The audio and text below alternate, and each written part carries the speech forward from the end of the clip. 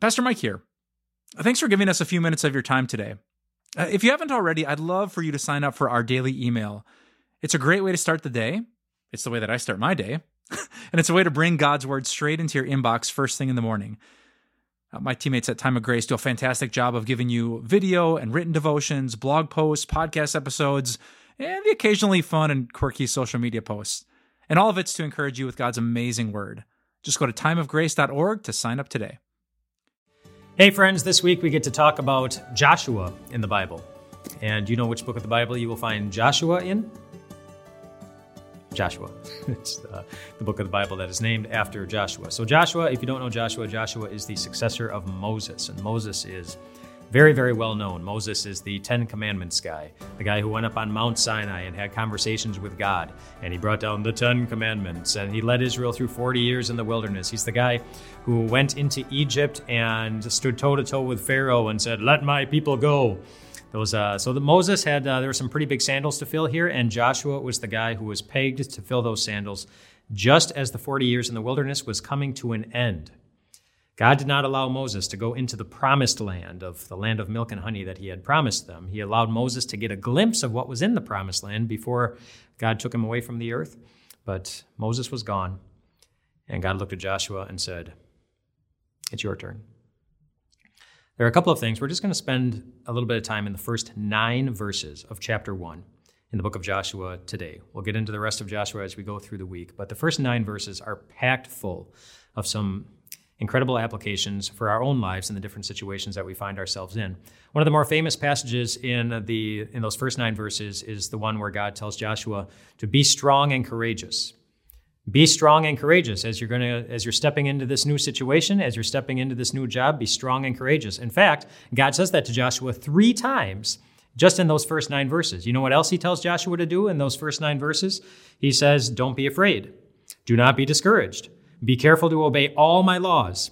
Keep this book of the law on your lips. Meditate on it day and night. Be careful to do everything that is written in it." All those things just in the first 9 verses of the first chapter of Joshua that God is telling Joshua, be sure you pay attention to all these things. Be sure you read the law. Be sure you think about it day and night all the time without not thinking about it. I wasn't there, but if I were, I might ask Joshua, how do you feel? Expecting that he's going to say, boy, I feel a little bit overwhelmed. And maybe you know that feeling too, the feeling of being overwhelmed with way too much to do, the feeling of starting a new position, a new job, living in a new city, moving to a new place, leading your family into a new land, the feeling of being overwhelmed with little children at home and feeling like their life and their needs is just dictating every moment of your existence. There are a lot of times in life that we feel overwhelmed, where we find it really hard to think that we will be able to be strong and courageous, like he told Joshua. And I'm sure it would be tough for the same reason it is for us. But there are a couple other things that God said to Joshua just in those first 9 verses. As they were getting ready to go into the promised land, as they were getting ready to face all the nations that were going to try to stop them from going into the promised land, in those first 9 verses, God also said these things to Joshua. He said, "Joshua, I will give you every place where you set your foot." He said, "Joshua, no one will be able to stand against you all the days of your life." He said, "Joshua, I will be with you." Joshua, I will never leave you or forsake you. Joshua, the Lord your God will be with you wherever you go. He said all those things to him as a reminder to Joshua as he was getting into this new task that may have been a bit overwhelming, that he was never going to be alone. And do you know that in so many places in the Bible, God says these very same things to you, sometimes with the exact same words when he says that surely he's with you always to the very end of the age. You are never alone.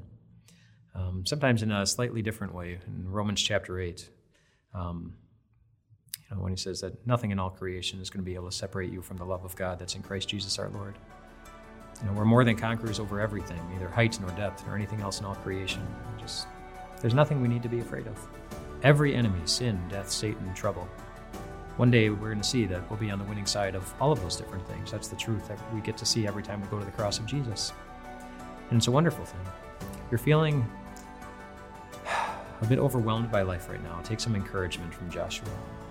that you are really never alone as you go through life. And we'll find some more specific encouragement as we go through the week, but just know for now that God will always be faithful to you. He will always be faithful to his promise, and his faithfulness to us will always be greater than our faithfulness to him. He's a God of grace, he's a God of love, he's a God of power. He's the God who allows us to step into our next moments, whatever they are, feeling strong and courageous, because he's with us, just like he was with Joshua.